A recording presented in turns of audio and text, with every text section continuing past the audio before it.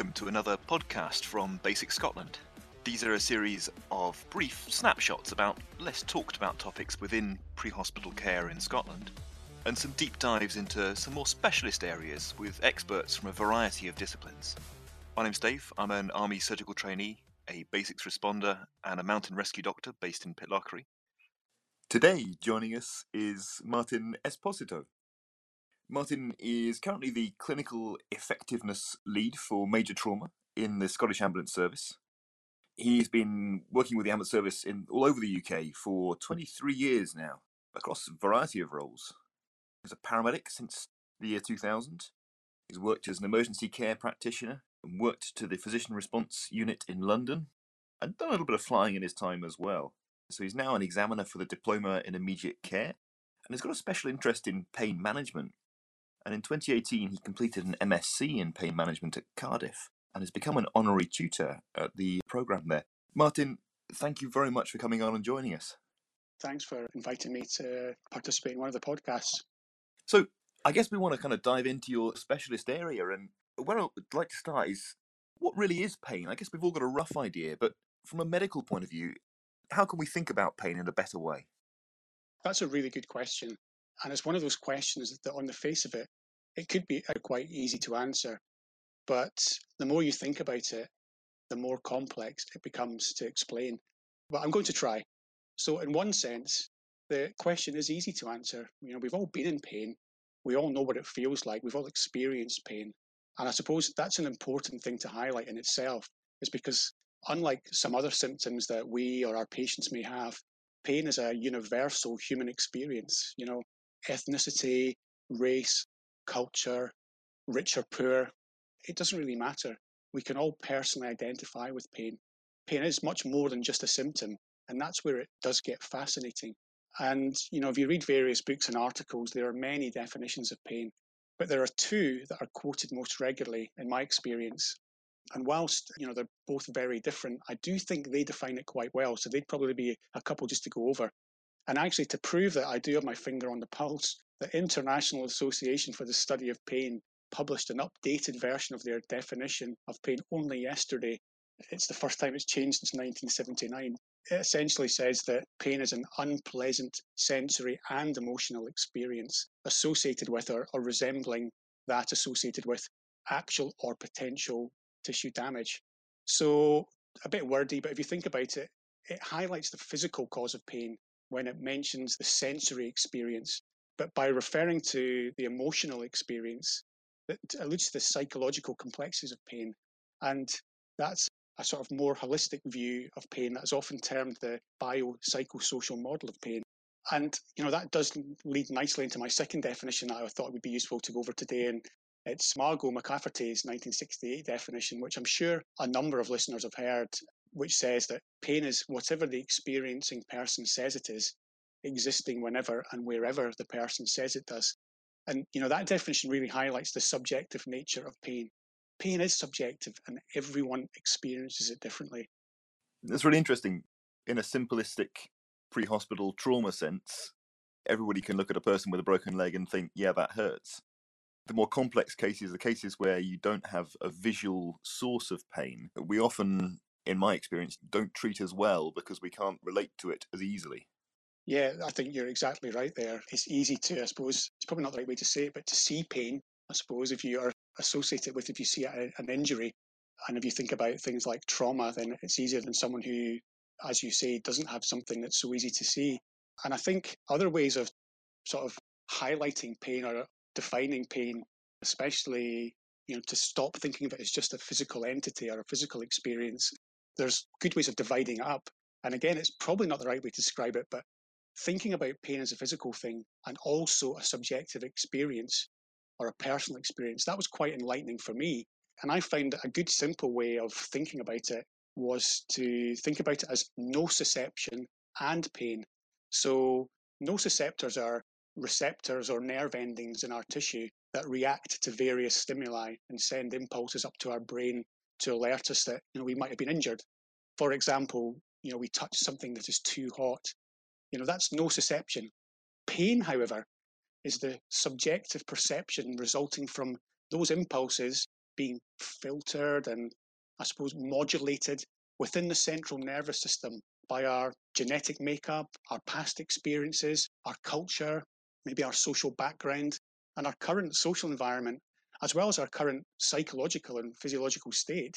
It's these highly complex interactions within the central nervous system that lead to that subjective and individualized perception of pain.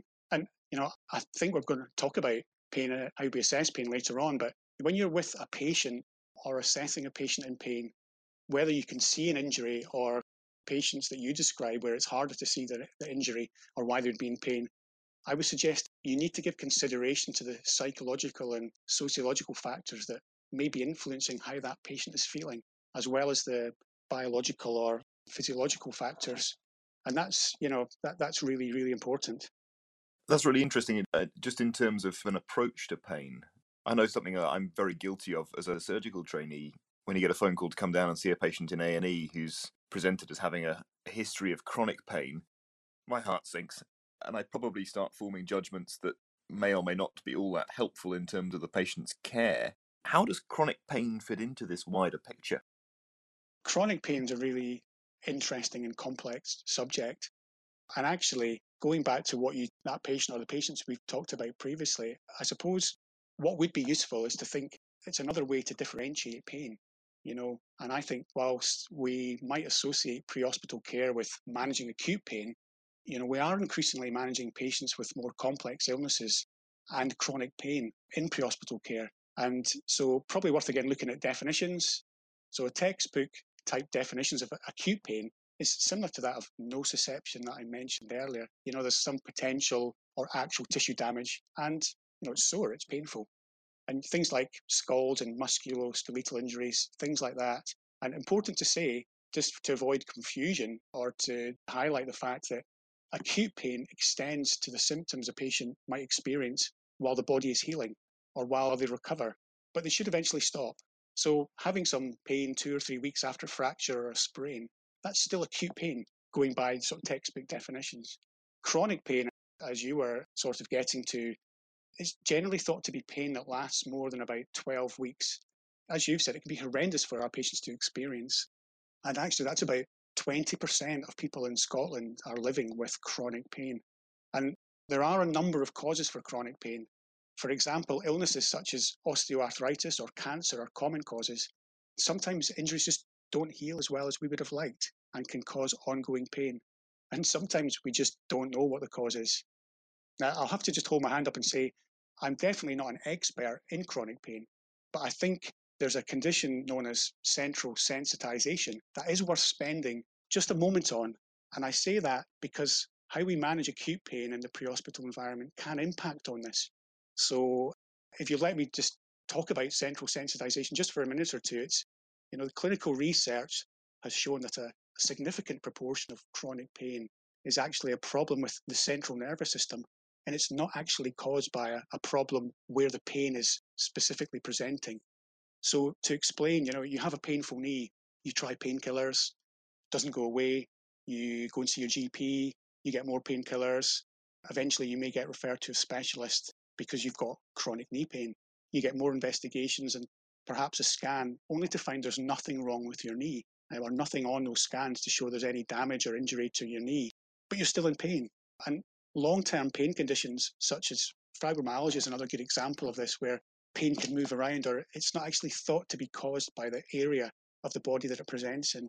But what is thought to be happening is that the central nervous system of those patients is more sensitive to pain or is turned up, kind of like a volume switch, turned up more than those who do not suffer with chronic pain. So they feel pain or are more sensitive to stimuli that perhaps you or I might not. And this is called central sensitization. And going back to the example of the knee, if this is the case, there may be no point in treating that knee with traditional painkillers. These patients need a combination of non-pharmacological management, perhaps supplemented by medications that work in the central nervous system. But I suppose, what's this got to do with pre-hospital pain management? We've kind of gone off a wee bit of a tangent, but there is a lot of unknowns in this area. One of the causes of this central sensitization is thought to be something called pain wind-up. And this is when persistent, ongoing, unmanaged pain leads to that winding up or turning up of the central nervous system. That eventually becomes central sensitization. And I'm probably oversimplifying it, but it can start with the onset of that acute pain. So I suppose the key is managing that acute pain effectively, or managing your chronic pain of patients in the pre-hospital care. It's that pre-hospital phase, and doing that can actually reduce the chances, certainly in acute pain, of chronic pain developing. And if I've sparked an interest in anyone listening, I can certainly share some links around some really interesting presentations of people who know a lot more about central sensitization and pain wind up than I do. This chimes with, I was doing some reading before having a chat with you, looking at some of the combat experience in Afghanistan. There is now some evidence showing that actually if we manage pain well early on, the chronic late phase pain in these guys who've got horrific injuries is much less or much more dampened. So that it ties in exactly with what you're saying. Yeah, I mean, we've obviously, or you'll know a lot better than me, we've taken a lot of what we know from the military, but certainly, yeah, what you're saying exactly matches up to some of the reading I did when I was doing my studies, and how it's so important to get on top of acute pain early, not just to manage that current situation, but to avoid the development of chronic pain for that patient later in their life. Okay, so let's take a nice kind of straightforward pre-hospital job, RTC, with a fractured femur.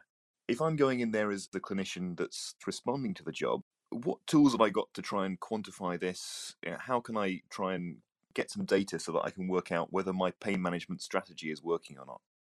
Yeah, and that's another key point is I think we're talking really about pain assessment. And I think the single most important message around pain assessment, or the take home message, is to simply do it, assess the pain. What we do know from countless studies is that patients are far more likely to be provided with appropriate pain relief if they've had their pain formally assessed. And what we also know is that despite what many of us think, healthcare providers are not very good at judging their patients' pain. We tend to underestimate it. And, I'd have to hold my hand up and say that in the past, I've definitely been guilty of this. Me deciding how much pain my patients are in. But if we think back to what we've just discussed about the subjectivity of pain, then it starts to make sense. We need to assess the pain and ask our patients what they think. And there's many different pain assessment tools to help us. Ideally, the key is to use a tool that's appropriate for the patient's age, appropriate for their level of communication and their medical condition. And your example, you've described, a trauma job, a fractured femur. But just to say, there are a variety of tools, and there's some that are termed multidimensional, and they aim to assess different aspects of that pain, such as the intensity as well as how the pain's affecting patient over time and how they function. But in the pre-hospital setting that you're describing, we generally tend to focus on unidimensional pain assessment tools. And what that means is they focus on one particular aspect of pain. And that usually means focusing on how intense the pain is and how it responds to treatment. And they tend to be simpler to use. And that's kind of fits into what we need in the pre-hospital environment, where we often have environmental restrictions, time restrictions, and attend such a wide variety of patients. So, what do we use? In the UK ambulance services, JR Calc suggests that for adults with no cognitive impairment, we use the 11-point numeric rating scale, which can cause a bit of confusion, saying it's 11 points, but it's 0 to 10, but obviously 0 being the first point. So when you get to 10, it's an 11-point numeric rating scale. But there are others, and you may see them used, and some people in Scotland and the UK may use others, such as the visual analog scale, which is basically a horizontal line, and the patient is asked to mark on the line how severe or intense their pain is. And there's also the verbal rating scale, which uses keywords to determine a pain intensity. But generally, the 0 to 10 numeric rating scale is what is used. And for me, there are two key points to these pain assessment scales that I thought would be really good to get across today. Is firstly, they have been validated. And what I mean by that is they've been tested through clinical trials and research to be accurate in determining pain intensity. Or more basically, they work. They've been validated. They've been shown to work. And I think this is an important point to focus on a wee bit, just for a minute or two, because as I said, there's a tendency to sometimes underestimate or disbelieve our patient's description of their pain. for example, patients always 10 out of 10, but they look fine to me. That thing that I'm sure we might have heard, in our practice at some point and maybe been even guilty of. But despite the subjectivity of pain, these tools are accurate. But that's not to say these situations are easy to manage and you just go by the pain score. And it's important to remember that the pain score for your patient with your fractured femur, who's probably still waiting for this while we're discussing what tool we're going to use, but it's only part of assessing and managing pain. If you think back to that biopsychosocial model, you need to consider the situation the patient's in, their background, their observations, and as part of that, forms a more holistic assessment. And just to go back to think about patients that we sometimes think present with an abnormally high pain score, I would suggest if we do look back at our practice or patients over the last couple of years, these patients are rarer than we think and probably could be classed as outliers, or quite rare. I think the second point to focus on around pain scores or pain scales, and it kind of fits to what we've just talked about, is the trend, Dave. The trend is more important than the number. And, we should be assessing pain regularly. And certainly my focus and desired outcome for your patient in the car with a fractured femur would be to make that number get lower, stay lower, and reconsider my approach if that's not happening or if that number starts to go up again. That's interesting. I will quite often ask a kind of a simple question, rating it on a scale of 1 to 10, 1 to 3. But actually, in reality, how often do I go back post-intervention and reassess and see whether, how effective my intervention's been? Yeah, totally. But I suppose to reassure you, what you're saying is at the very least you're assessing that pain. And it was a bit of an eye opener for me when, I was doing one of my assignments and had to read a lot about pain scores to find that time and time again, when you look at the papers, if you've not assessed the pain, the poor patient is less likely to get analgesia or pain relief. So the key is make sure you do assess it. And yes, I would suggest that you need to do it regularly with your patient. And so you can look at the trend, has your intervention made a positive impact?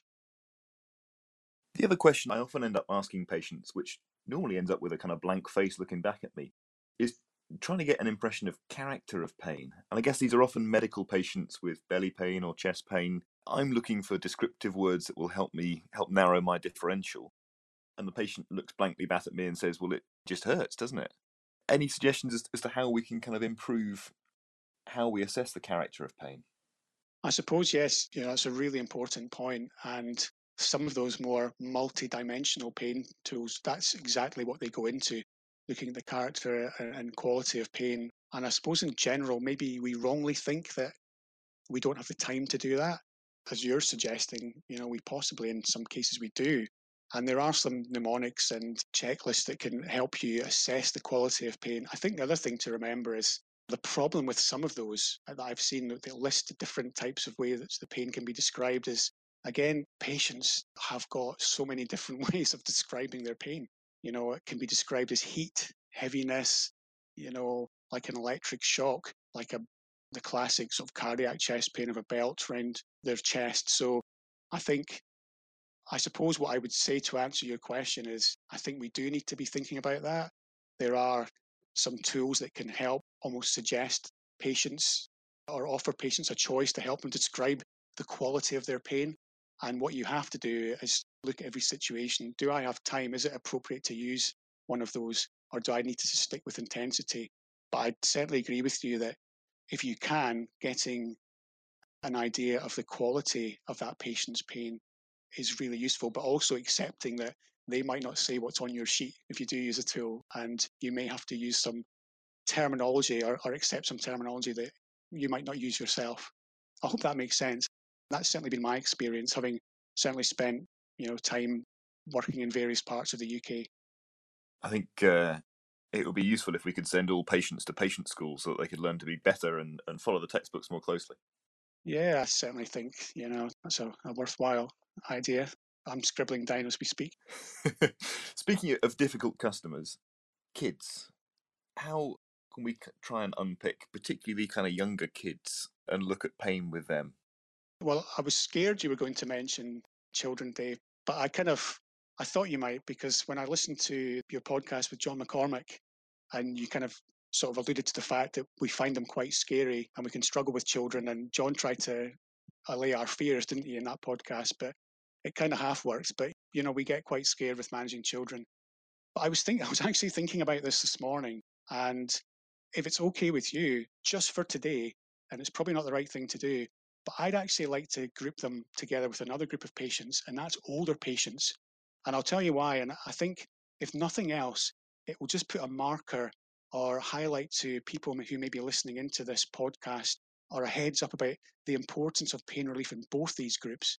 And actually, from a pain management perspective, there's some similarities from both these groups. So in both ends of the age scale, Dave, from the very young ones to the patients who are very old, there is evidence that we don't assess their pain appropriately and we don't provide adequate analgesia. And there's a number of reasons for that. From a pain assessment perspective, again, there are pain assessment tools for children. And, some of the people listening in may have seen or use the Wong-Baker faces. And again, that's been validated. Certainly in hospital, it's been validated, and we use it pre-hospitally. So it's been shown, certainly in an emergency medicine setting, to be quite good at assessing pain. And for really young children, you can use the FLAC scale, which looks at the behaviour of the child. But I suppose I don't have an easy answer. There's tools there to help you, but it's one of these things. I certainly think you need to involve family members. If mum or dad or carer thinks the patient's in pain, that the child's in pain, and this is not exclusive to pain, but for any form of an unwell child, you need to be speaking to the family and taking what they say. They're the person that's with that patient. They can't communicate to us directly. The people, their carers, the people who are with them all the time, do get to have a good understanding of when they're not right. So involving family and having the confidence to try those tools, because they actually, they have been tested and they do work. And I think if, I've tried to group them with older patients, so to make sure they're not excluded, for the older patient, the numeric rating scale, does work again, but we just might need to take our time, if possible, to consider that more holistic approach to understanding their needs, so we can think what the best approach for managing their pain. Yeah, I think sometimes for both these groups, children and older people, it is easier said than done. But I think just having an awareness of that and knowing that historically both these groups have fared pretty poorly in relation to pain assessment and management. And even knowing that does make you think about it more the next time you go to a young child or an older patient. Absolutely. And it ties back into what you were saying at the start about that biopsychosocial model, in that a lot of both young and old patients, a lot of their pain is tied up with fear and anxiety and uncertainty. And I don't think we're particularly good at assessing or managing that. No, I would agree. It is quite complex, and older people can often have that sort of stoic character. They don't want to admit they're in pain. And you really kind of almost have to look past what they're saying. We don't want to disbelieve what they're saying, but you have to look past, and sometimes just a tear in the eye, or they're just keeping still, or just being really quiet. I suppose that's the same for children as well. But it's just exactly what you've said, just looking a bit further than, what's your pain score, or they're not really, for an elderly patient, they don't seem like they're wriggling around, they must be okay. So yeah, definitely, I think we just have to look a bit more in depth and what that more sort of psychosocial, holistic view when we can, to manage both those patient groups. Okay, now we've left our driver with a fractured femur still in the car. We should probably do something about their pain. I don't want to kind of unpick the entire BNF and JR Calc, but what are the weapons that we've got in our arsenal at the roadside to try and manage pain? So I think I can understand the BNF these days.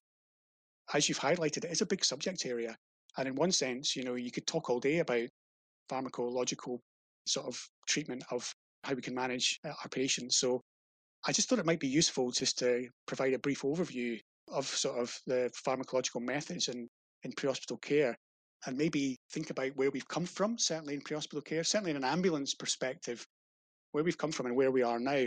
But I just want to make the proviso that, pharmacology is certainly not my chosen specialist subject. I think, certainly in the last 20 years or so, I've been in the ambulance service. It was not long ago that we were restricted to Entonox and the synthetic opioid Nubane, which was around when I started.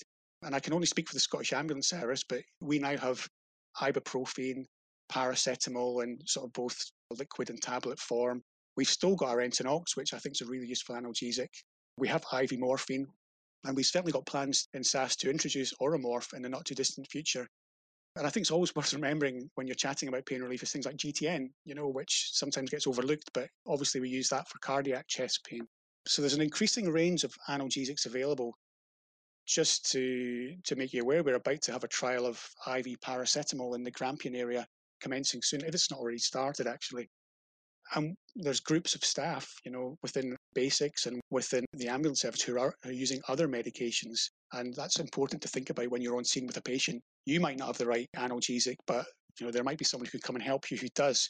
And I'm thinking of things like Penthrox, which some of our specialist teams have, and our advanced practitioners in critical care who can administer ketamine, which I know that some of our basic responders can as well. And we're in early discussions about some of our critical care guys and girls putting in nerve blocks for things like neck or femur fractures. So as I said, an increasing range of medications that are available to manage pain in the pre-hospital environment. And whilst there's still a long, long way to go, I think that should be seen as a positive. And I think when you're thinking about what to give a patient, it really links to the importance of assessing the pain properly and really thinking about what's going to be the most appropriate, most achievable, and the best for that patient out of what we've got that's available. And so that's another important point to highlight, which is relevant for all of us, but perhaps I think slightly more relevant in urban areas. I don't know where your patient in your car is, who we've left for even longer now, but if the patient needs pain relief, then they should certainly get pain relief. And the reason I say that is, I've certainly been involved in cases where there was a thought about leaving the receiving hospital to make a decision about pain, especially when you're not too far away. And whilst, we've all got to assess and prioritize, and there might be more acute clinical reasons why you choose not to prioritize as opposed to something else. I think if you can, the patient needs to get pain relief. It's not only the ethically correct thing to do, but a number of studies again have highlighted delays in getting pain relief when you get to emergency departments, and so that's really important. So kind of gone off a wee bit of a tangent there, but I think just describing the range of medications for your patient in the car, I think sometimes we think we've got a bit of a short straw as paramedics or technicians, but things are changing. The ambulance service has developed so quickly in the last 10, 15 years. I think we don't appreciate that. And there is an increased range of analgesics that we can use for our patients. That's from a pharmacological point of view. Certainly, it echoes my experience in that, 10 years ago, I would give some IV morphine, and if that didn't work, I'd give them some more IV morphine and possibly some more IV morphine after that. Whereas now, I'm juggling Penthrox, morphine, possibly a little bit of ketamine, potentially looking at a fentanyl lozenge, some magnesium supplementation, all sorts of sort of multimodal approaches to try and balance an acute pain strategy and then get the patient into a longer term management strategy that bridges them onto something like IV paracetamol. Yeah, I would agree. Yeah. And I think linking in or leading from that is to think about the importance of non-pharmacological methods of pain relief and how important they are. And I think sometimes overlooked or undervalued or even actually forgotten about.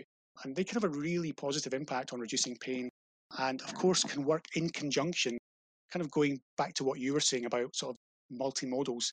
Your non-pharmacological methods, they can work in conjunction with your medicines, your morphine, your ketamine, your paracetamol IV or whatever.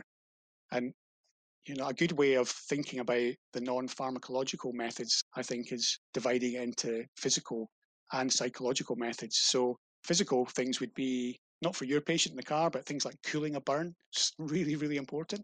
Patient positioning might be important for your patient, and more specifically, assisting them to get in the position they find most comfortable.